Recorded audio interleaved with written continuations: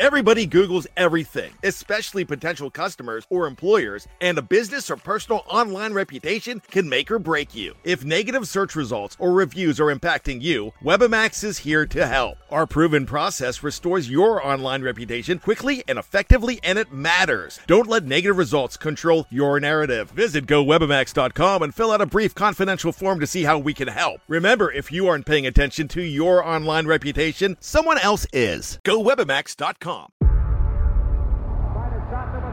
Before history is written, it's played. Before it's frozen in time, it's fought one shift at a time. Before it's etched in silver, it's carved in ice. What happens next will last forever. The Stanley Cup Final on ABC and ESPN Plus begins Saturday. With threats to our nation waiting around every corner, adaptability is more important than ever. When conditions change without notice, quick strategic thinking is crucial. And with obstacles consistently impending, determination is essential in overcoming them. It's this willingness, decisiveness, and resilience that sets Marines apart. With our fighting spirit, we don't just fight battles, we win them. Marines are the constant our nation counts on to fight the unknown. And through adaptable problem solving, we do just that. Learn more at Marines.com. Anatomy of an ad. Subconsciously trigger emotions through music. Perfect. Define an opportunity. Imagine talking to millions of people across the U.S. like I am now. Identify a problem. Creating an audio ad is time-consuming. Offer a solution. Utilize cutting-edge AI. Imagine creating all that in under 30 seconds. Well, we did to create this ad. To learn more about AI in the audio industry, download the white paper from audiostack.ai.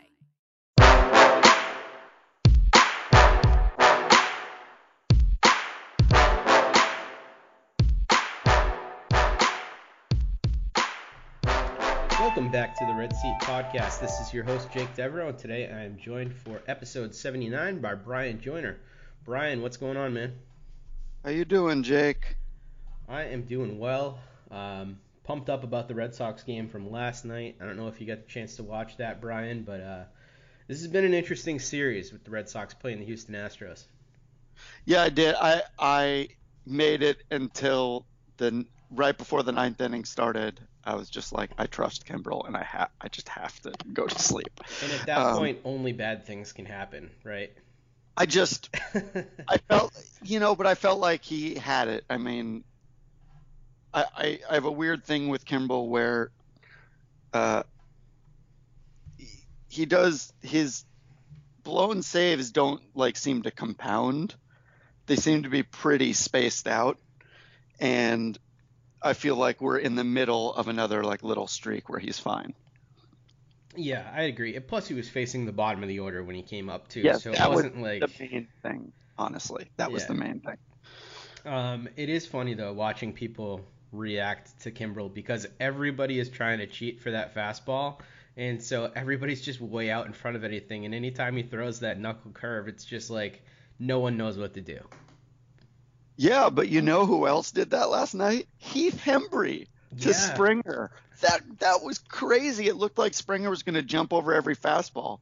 And he threw that it wasn't even a frisbee slider. It sort of looked like it, but it was sort of just outside. And he just did not expect that. It was wild. Yeah, Hembree's got some velo to him. He was cranking 97 last night. He looked good. He's a two-pitch pitcher with gas. But Yeah. You could see when the guys missed it. They feel like they should be just blasting him. And that's, and I think they're probably right about that. He's a good relief. I think he's good. He's good enough. He's not great, but he's definitely useful. And last night showed exactly why. Yeah, he's certainly a serviceable major leaguer. And I feel like, if I remember correctly, when he was in last night, he came in to face the bottom half of the order as well. So he wasn't in against those top guys for most of the time. Well, no, but he walked someone. He did come in to face 7, 8, 9, but then he walked someone. And ended up against Springer. Yes, but he didn't really walk him. The umpiring last night was bad. I mean, not as bad as the game like a week ago where everyone was just like, huh. But anyhow, he should have had a strikeout. And then he had to face Springer because of it, but he got out of it. Yeah, he wasn't giving anybody the top of the strike zone, it seemed like, last night. Yeah. Yeah, it was rough. Yeah. The first pitch, Springer thought he should have hit like 600 feet. Anyhow. So let's make some observations about this series, because I think we all really anticipated this as sort of a test for the Red Sox. They were going to be on the road against a really good Houston Astros club, World Series champs. I had a few observations from watching the series so far over 3 games, and they're going to play the deciding game today to see if the Red Sox can sort of pull even here and split the series. That's going to be Charlie Morton versus Rick Porcello for Sunday Night Baseball, so that's going to be a good game. But a couple things I noticed about the Astros, and I'll get to the negatives first. The bottom of the lineup for the Astros is not all that scary. That's the first thing I noticed, because after you have Springer, Bregman, Altuve, Correa, and I know they have a couple injuries right now with Reddick and McCann, but like after those guys, it is not that scary. Well, a couple things. One, Reddick and McCann are pretty good. I think that especially if Reddick's sort of not so great second half of the season he's played so far was injury related, that he'll be fine going forward. And then there's the Kyle Tucker question. Could he come up and provide them with power? What I think I'm getting at is that they might, I agree, they might not be great right now, but I am not sure that they're locked into having a bad bottom of the order. Neither is Sam. Sam agrees. Yeah, I agree with you and Sam. I think there's a little room for improvement. Certainly Reddick's bat's going to help. I'm not so sure I expect McCann's bat to be great just because he's getting older, but McCann, he's one of those guys that every year you expect him to kind of start to stink, and he never does. So well, the one thing is he's not going to hit better than Max Stassi. Like that dude rakes. He rakes against lefties though. He's not so good against righties. That's true. So, I mean, yeah. Which is a problem for the Red Sox though, because they throw 4 lefties in their rotation. For now. Yeah, exactly. Well, we'll get to that. But so as of right now, I mean, that top 4 though, we need to talk about those guys. Springer, Bregman, Altuve, Correa. Is there a scarier top 4 in baseball? Like, that's as good as anything the Yankees put out there, right? Well, I mean, we could be pretty good in the top 4 too if we tried. Betts, Benny, JD, and Mitch, or Betts, Benny, JD, Bogey? I think Bogey. I mean, Mitch is hitting better now, so I guess, but Xander, I would say. Anyhow, they're pretty good. Like, they have very I don't know. The good teams all have sort of similar slotted players, like Bregman and Benintendi.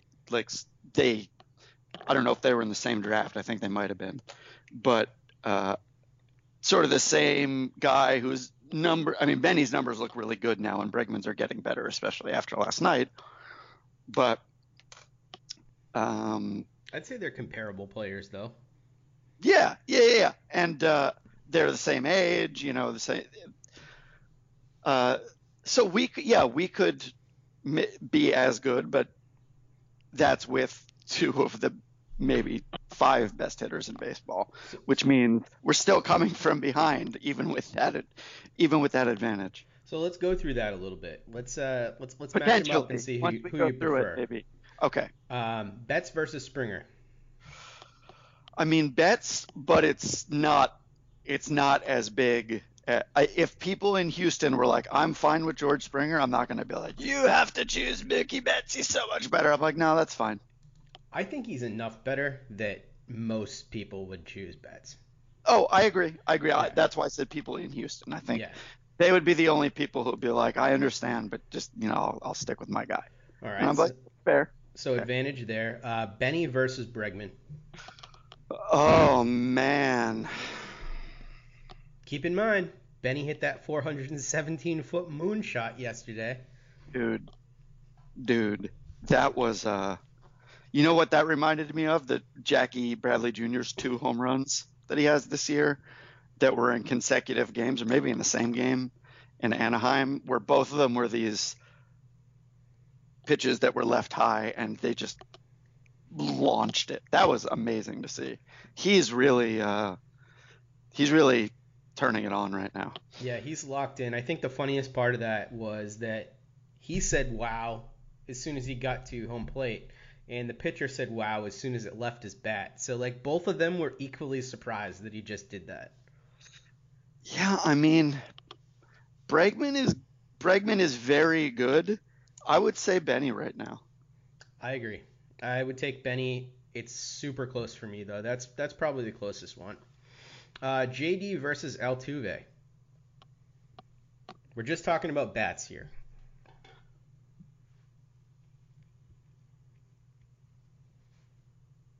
I mean, you can't. I mean, I guess you'd have to say JD, but that's insane. But it's insane not to. It's also insane not to say Altuve. It's amazing. What do you think? I think it's JD with the bat. I mean, if these guys are both healthy, and I know the year that Altuve had last year, he won the MVP. I mean, he's awesome. But if you average out their numbers over the last 3 seasons, JD is the better bat. He's been the better bat this year so far. So it's crazy to say that, but JD has been better than advertised. I think he's having the best season of his career so far. Hey, I mean, I picked him to be Sox MVP before the season. So actually, I think I might have picked him to be the MVP before the season. Sam wanted Mookie, so he's not happy. But yeah, I mean, let me just say this thing about this exercise. I'm all about this, and my instinct was that the Red Sox were close. But the way you framed it, I thought you were going to say, no, they're not. But clearly you disagree. Yeah, I think they're right there. If not better. Not better. Yeah. I agree. So then we get Bogey versus Correa for the last matchup. I mean, much love to Ben Carsley, but you got to go with Correa on this, I think. Yeah, I don't think there's much debate. As good as Bogaerts has been this year, he has quieted down a little bit recently, and Correa is one of those game-changing bats. I think we all hope that Bogey someday becomes Correa-like. Hey, Correa's number 1, Bogey's number 2. And, you know, that's how they roll in this particular poll. So, I mean, they're great. They're just they're all great. And I love, I mean, probably because I root for one of them, but I love this sort of stratified MLB where the good teams are all like insanely good. Yeah. So much so that I wonder if we're reaching a point of diminishing returns in terms of being able to like draw meaningful distinctions between them.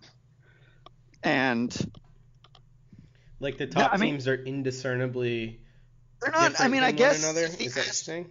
Yes, but I guess if the Astros keep beating the Red Sox, I would change my mind on this. But I just think that ultimately we're working within like 40 to 60% ranges, and I know that sounds like that's actually a big deal. Maybe much smaller ranges between these good teams.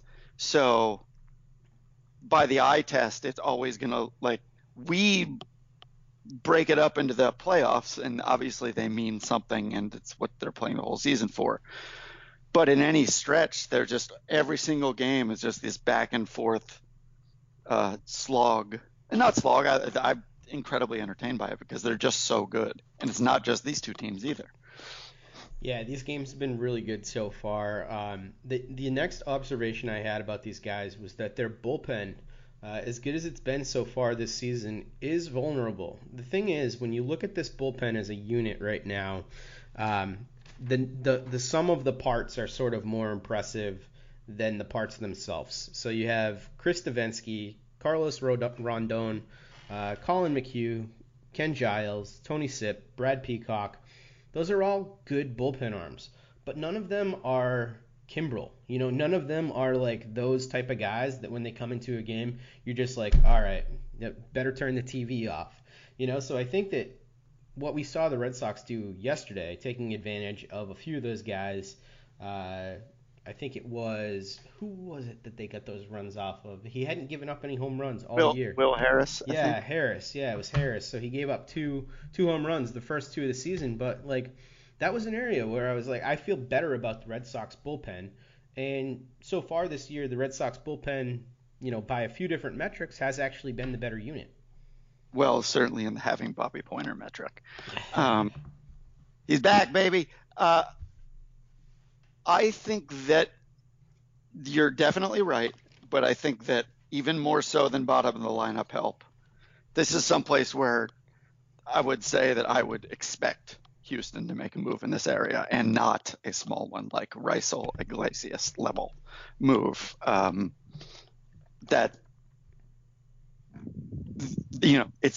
want the Red Sox to do it, and they have Kimbrel. So I can only imagine a team that doesn't have Kimbrel would want to do it even more. Yeah, and they have the chips to get it done too. They've got Forrest Whitley, Kyle Tucker, Yordan Alvarez. They have a lot of top guys at that system that could fetch someone like a Raisel Iglesias or a Kelvin Herrera or something like that at the deadline without much problem. Yeah, specific. Hey, why not both of them? There's such a well-run organization. I mean, so are the Red Sox, but they did just cut Hanley.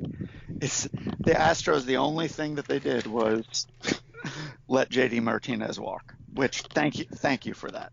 Yeah, that's pretty good. I really appreciate that on their part. On the plus side, though, I need to talk about the Astros starters. They are insane. 2.58 ERA on the season. Their number 5 starter right now is Garrett Cole. Well, he's not. But he's not really. If you're facing them, who's McCullers? I guess you're like, oh yes. Yeah, McCullers is really their number 5. Probably Cole is what, number 2 behind Verlander? Yes, definitely. But holy shit! Morton, who we're seeing today, he's incredible. Yeah, I really should have drafted him in that league we did this year, because I thought, you can get fooled by playoff performances, but I thought his playoff performance was so good that was there's a lot of people changing their swings, and you see immediate results because they're already veterans. They're not old enough that they can't change, and if they change something often sort of small and everything clicks, that the same thing happened for him. I mean, he's not the first guy, not the first pitcher it's happened to at all. I can think of many. But and he throws cheese too. I mean, that guy's averaging 96 on his fastball. He's wild. Well, he's not. So he's great. And today, it's just it's what Ricky P brings to the table. Let's see, buddy. Yeah, it should be a good matchup, that's for sure. I think I'm looking at the guys now. I'd probably rank it. It's tough between Garrett Cole and Verlander. I'd probably go Cole, Verlander, Morton, McCullers, Keuchel. And Keuchel has a Cy Young, and I probably think he's the 5th best pitcher in that rotation right now. Verlander is better than Cole. You think so? Yes. Verlander's really good. Yeah. He's really the one beef I mean, Scherzer's amazing, and you have been very clear that you said even before the season he was the best pitcher in baseball over Kershaw, but that's not the guy you got to worry about right now. I think it's Verlander that you got to. He's better than ever, and he's a surefire Hall of Famer. So, I mean, the same thing is true of Scherzer. That's the amazing part. Did you see Scherzer had a game-winning hit yesterday? Yes, and he scored the run, I believe. It's ridiculous. There's nothing that man can't do at this point. I will forever be a Scherzer evangelist. So, yeah. There's one thing he can never do, Jake. What's that? Have the same color eyes. That's true. That's very true. Any other takeaways that you had from these two teams matching up? Just that I am absolutely certain that they're going to play each other in the playoffs. I agree. It just like, oh, we're headed straight for this again. Also, I think it was Evan Drellich made this point the other day on the radio. These two teams are going to be competing for a lot of the same players, along with the Yankees at the trade deadline. If, they're both going after bullpen help, which we expect they will be. So that could be a really important part of the year. And the Red Sox are not as well positioned as the Yankees or the Astros to be an active team around the trade deadline.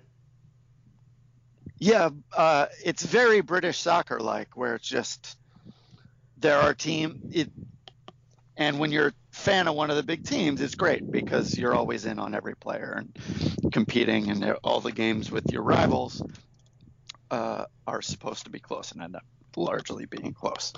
But the one thing I took away, I guess, besides what we've talked about, is that I understand, and I saw you talk when you brought up Drellich, I thought about this. I understand people do not love the bullpen usage, as specifically Kimbrel with respect to save situations in the ninth inning. Mm-hmm. And I get that in principle, but I also get that it's a long season, and when the Red Sox keep winning as they do, and, they have good pitchers for those innings, I don't understand why people are upset at this point why Joe Kelly or even Matt Barnes is pitching. I think they're good enough to have earned it. That was just my takeaway, because I just don't – Craig Kimbrel is not infallible by any means, and as much as these feel like playoff games, they are not playoff games, and it's a long season. So I don't know if Drellich, because he says Cora wants to be creative about Kimbrel's role, but I don't know if he's just saying theoretically and in a vacuum he would use the closer a certain way. He certainly seems to be saving him for the ninth inning, but it doesn't seem to be hurting the Red Sox. Do you think the bullpen usage is hurting the Red Sox? I don't think it's hurting them now. Like you said, during the regular season, it's not as important. I think it is important to condition your best relievers to be able to come into the game at any time. And what we've noticed with Craig Kimbrel over his career, and certainly with his time with the Red Sox, is that when he's asked to come into the game, whether it's a tie game situation or whether it's in the eighth inning, or if it's a high leverage situation in the seventh inning, he doesn't typically do as well as he does with a clean ninth inning. And he seems to have made clear his preference is to pitch a clean ninth. So I thought Drellich's tweet about that was really interesting, because they're going to have to decide whether or not to pay Craig Kimbrel next year. And if Cora really does prefer a guy who he can come in to get the most important outs, not necessarily the last 3 outs of the game, I think that there's a good argument to be made that they're better off spending their money on an Andrew Miller or one of the other relievers out there who has a little bit more flexibility for pitching other situations. And I think that Cora ideally would like to be able to say to Kimbrel, all right, we're going to throw you out to face the top of the order here in the eighth inning rather than have you close out the game. Yeah, and that's fine. And I guess Drellich was really sort of looking toward next year, but I just don't want to extrapolate that sort of thing for a game that's still in the first few days of June. It's not even summer yet. I understand that it is potentially at odds with Cora's quote-unquote style or his philosophy or whatever. At the same time, I understand that having Craig Kimbrel at all is just a tremendous advantage. And even if we are not perfectly exploiting that advantage, it's still an advantage. And I sort of believe in Alex Cora and what he wants to do, but I also that means I agree with the decisions he's been making to this point, which is not to force him to go in the game, because ultimately I feel like if they wanted him to pitch before that, he would, because he wouldn't have a choice. So if that comes up or has come up, that would be one thing, but I think it's just pure speculation. Now, I'm not accusing Evan of pure speculation. These are the, he literally wrote the book on the Red Sox. So,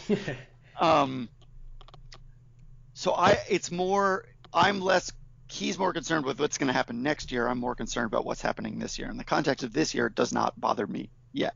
Yeah, I agree. It doesn't bother me yet. I don't think we've seen it become an issue, but I could see it becoming one potentially if they don't feel like they can use him in that fireman role. But I think the point you make about Kelly and Barnes being so good so far this year really alleviates a lot of that concern.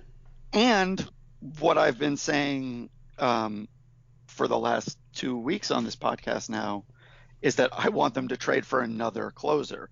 And maybe that is sort of, I'm not thinking it through, but like why I think that. Because then you have another closer to come in the 8th if Kimbrel is really like that. But even if he isn't, then you have him to come in the 9th.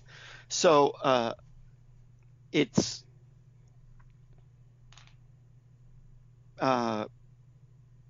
just what I want them to do. Anyhow, let's move on. Yeah, I agree with you. There's no one in the Red Sox system I wouldn't trade for a top flight closer at this point. So let's get it done. The 2 home runs that were hit last night, though, Benny and Vasquez. That was Vasquez's first home run of the year, and it tied the game. That was a super impressive home run. And I don't know if you saw the at-bat that Vasquez had against Verlander. I think it was in the maybe 4th inning or something like that, where he just fouled off pitch after pitch after pitch after pitch, and Verlander finally ended up getting him. But, like, after that, I was kind of like, all right, Vasquez is going to do something this game. And then he had that home run, and it was a no-doubter. That was a really good home run. Who had the better hit yesterday? Well, let me tell you something. I had doubt on the home run because I had the TV on, but I was across the room. And I saw the ball go, and I saw the end of the swing. I was like, I didn't think JD was up, but that's obviously him because of how far it went. And I was just like, it's clearly him. And I was like, oh my God, Christian, doing it for the Swiharts, though everyone is on the same team now on the Swihart Wars, so it's great. But that was amazing. Benny's was. I mean, Vasquez is more impressive sort of in a vacuum because he just doesn't do that. Right.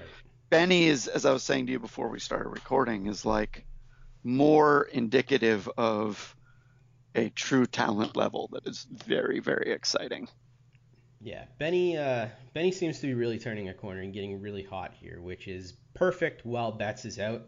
I think it's worth talking about that right now. Betts hit the DL a couple days ago.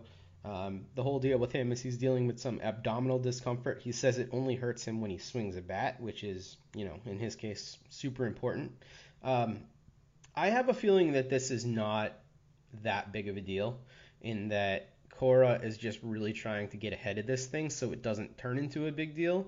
And I want to say I absolutely love what Cora is doing with him out of the lineup right now. I like where he's putting people in the lineup, and also I like the fact that he is now protecting JD Martinez, because last week on the podcast we talked about, if you have JD Martinez playing DH, he's less of a risk to get injured. And since Mookie Betts has hit the DL, Martinez has been at DH 2 out of the 3 games. He played in right field 1 of the games and then came out in the 7th inning for Blake Swihart, and he's been playing Blake Swihart in the field, right field 3 days in a row, first base 1 day. He's realizing that he needs to protect that bat, because if you lose Betts' bat and JD Martinez's bat from the lineup at the same time, you're going to be really screwed. So I kind of like what he's doing. I agree. If you lose Betts and Martinez's bat, you have last year's Red Sox, effectively. Yeah. Betts was on the team, but you know what I mean. You're totally right. It's great. It's the not having Hanley is its own type of flexibility. Is costly, obviously. And as right now shows, it stretches the Red Sox a little thin, but I'm not sure that they're as thinly stretched as if you think Swihart is fine. And just judging, I was watching Verlander pitch to Swihart, and it looked like, you're right. You're right, Jake. Blake looks like he belongs. And it seems like they're determined mostly not to try him at catcher unless it's Stephen Wright, because no one can catch the knuckleball anyway. But I think they, even shorthanded, right now they look pretty good as long as they have JD, because he's one of like the 3 best hitters in baseball. Yeah, you're totally right. They got to keep him healthy, got to keep him in the lineup every day. I like what they're doing. As far as the rest of the lineup construction with Dustin Pedroia hitting the DL as well, I think I'm more concerned with that because, he's fresh off the surgery. He's going to go to New York to sort of get that taken care of and get it looked at again. We really don't know what his timeline is, but I think that I would prefer to see a lineup where Brock Holt is playing at second base, Blake Swihart is out in the outfield, JD is DH, and Eduardo Nunez is actually riding the bench most of the time. His defense at second base is so bad. And yesterday, one of the things that I really noticed wasn't necessarily a traditional defensive play, but when Vasquez threw over to him at second base, he was like 5 feet in front of the bag and had zero chance on a good throw to get the runner at second. And that type of stuff is just like, what are you doing, man? Like, figure it out. Yeah, and I think that this strangely encouraging thing that goes against what goes against just a little bit what you were saying about JD Martinez is that Nunez DH'd recently, and that if they have the sort of bandwidth to DH him and just get his bat in the lineup occasionally, and then maybe play him at second base just once in a while just to spell everyone else, that might be the best usage for him right now. Yeah, take him out of the field completely. Yeah, I like that. The only thing that does is it does expose JD a little bit more, but I think that's okay to do at least a couple times a week. But I think you need to have JD play the field some. Because you need his body in there. You don't want him to be totally rusty. What are your thoughts on Cora making the decision to go with a 3-man bench for now, an 8-man bullpen? So he called up Sam Travis and Bobby Pointer when 2 bats went down. So they're working with an extra bullpen arm right now. Do you think that was more of a reaction to what he's seen recently from Drew Pomerantz and the fact that he's been taxing the bullpen a little more than maybe he wants to at this point? I mean, I think that's almost certainly part of it, but I think that also, the importance of roster construction, and their back-end players can do a lot of things. So that's sort of a Patriots model of having fewer guys who can do more things, and that is allowing him to build up the pitching staff because, they need certainly they need the innings, and it doesn't look like Pomerantz is certainly the safest person in the rotation. Yeah, it seems like that decision to call up Bobby Pointer came down to, do you want Bobby Pointer or do you want Su-Wei Lin? Because Su-Wei Lin is also on the 40-man roster. He would have given them a more traditional bench construction, but with the ability for Blake Swihart, Eduardo Nunez to play multiple positions, Brock Holt as well, I don't think that Su-Wei Lin really would have made any meaningful impact on the roster. So I think it was a smart move. And if you look over at the Astros are doing the same thing right now. They've got a 3-man bench with an 8-man bullpen. So I wonder if this is something that he learned from AJ Hinch. Yeah, I mean, it certainly works for both teams. So we'll see. Pointer never stays up for long. It's true. Much to our chagrin. He does have an ERA under 2. Yeah, I know. Yeah. It's weird. I was looking up old drafts the other day, and I was just looking for names, seeing how often names came up, in terms of drafting. And was looking at the first few rounds, and then I was like, you know what? I don't remember what year it was, like 2015, 2016. Let me just look at round 14. Is there anybody on? Click on round 14. Not the first name on the screen, but my eyes go straight to it. Bobby Pointer. But yeah, baby, you can do it. There you go. What have you thought about Blake Swihart's playing time, though? So since this whole thing went down, he's gotten starts in right field, gotten starts at first base, and they say they're going to start him at catcher whenever Stephen Wright's in the game. I mean, that could be kind of interesting. Yeah. Do you like how they're using him, I guess? Yes. I think, look, this is what I'm saying. Like, the entire Blake Swihart drama was caused by having one too many players, and they don't anymore. So this is a perfect spot to figure out where they think he fits in the organization. I always believe them in that. I think they want to get him some at-bats because they believe in the hitting talent. I think this is it's cool to see it run like this when you can afford to run it like this. And frankly, I don't think the addition of Pedroia would change much outside of, as we mentioned, having Nunez certainly play less in the field. Yeah.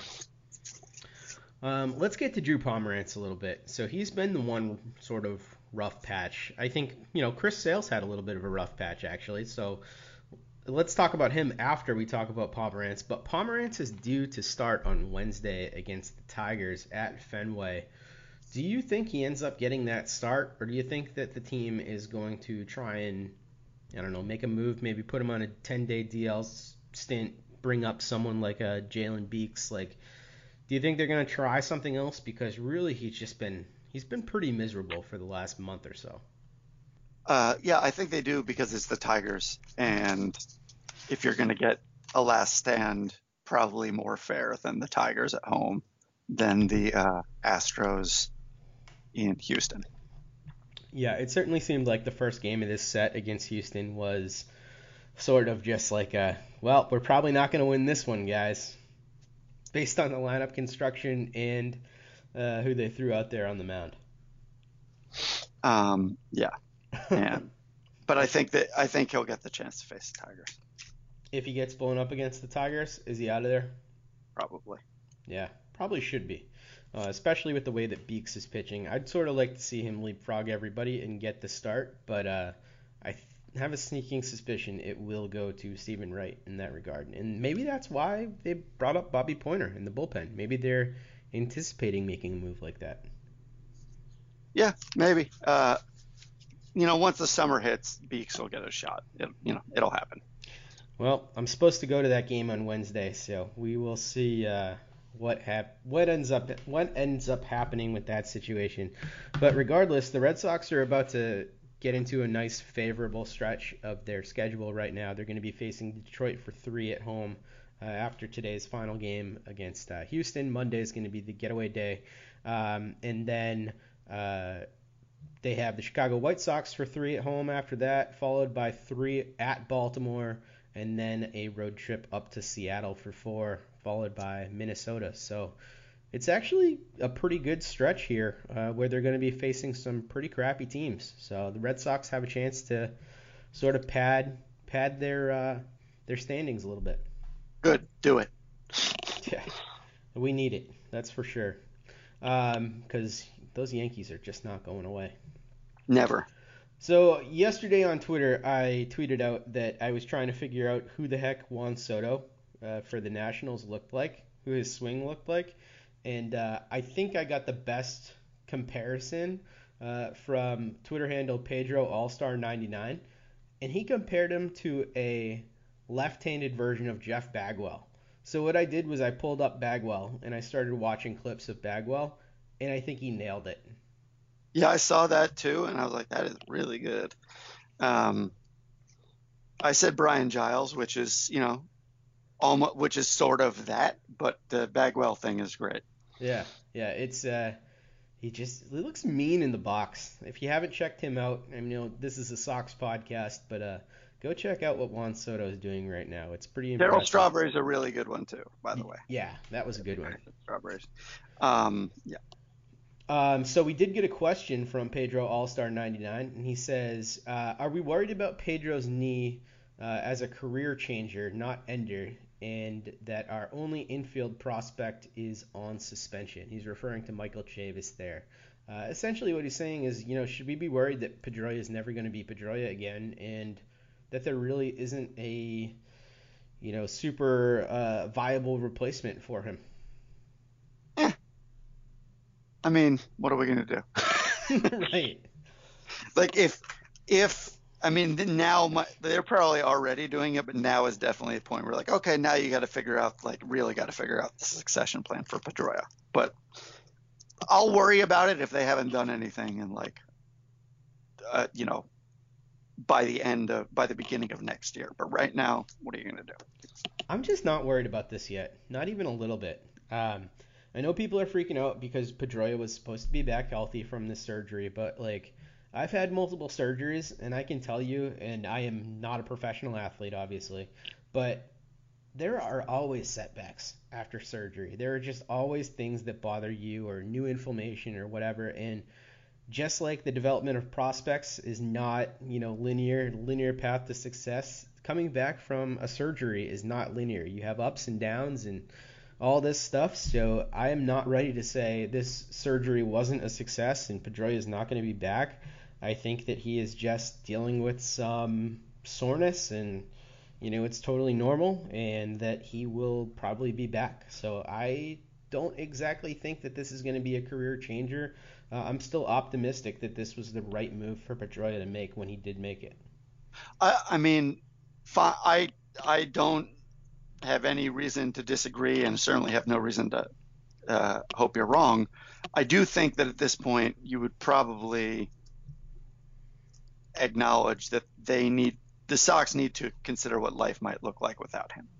Yeah, I think that would be prudent. Yeah. I think they probably already have, but now they really need to. And Brett Netzer is probably not the answer. No. Next question comes from Don McDonald, and he says, has JBJ turned a corner? Is there something concrete he seems to be doing differently, or is this another mirage? Brian, what say you? Well, they're not mirages because they happen. They actually, he has breakouts. And for whatever reason, obviously they're not throwing him the same fastball into the hands he can't hit anymore, so he must have gotten up on that. It could be the start of one of his tears, and he certainly needs it. We could certainly use it. Competence would be fine too. Yeah, I don't know if I'm ready to say that yet, especially because if you look at what he's done so far, 2 games in June, he's batting 143. He has been better as of late, and I think it was Jen McCaffrey that tweeted there was some stretch of, 14 at-bats or something like that where he was batting 300.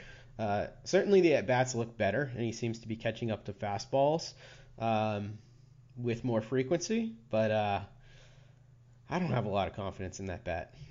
Yeah, neither do I. Yeah.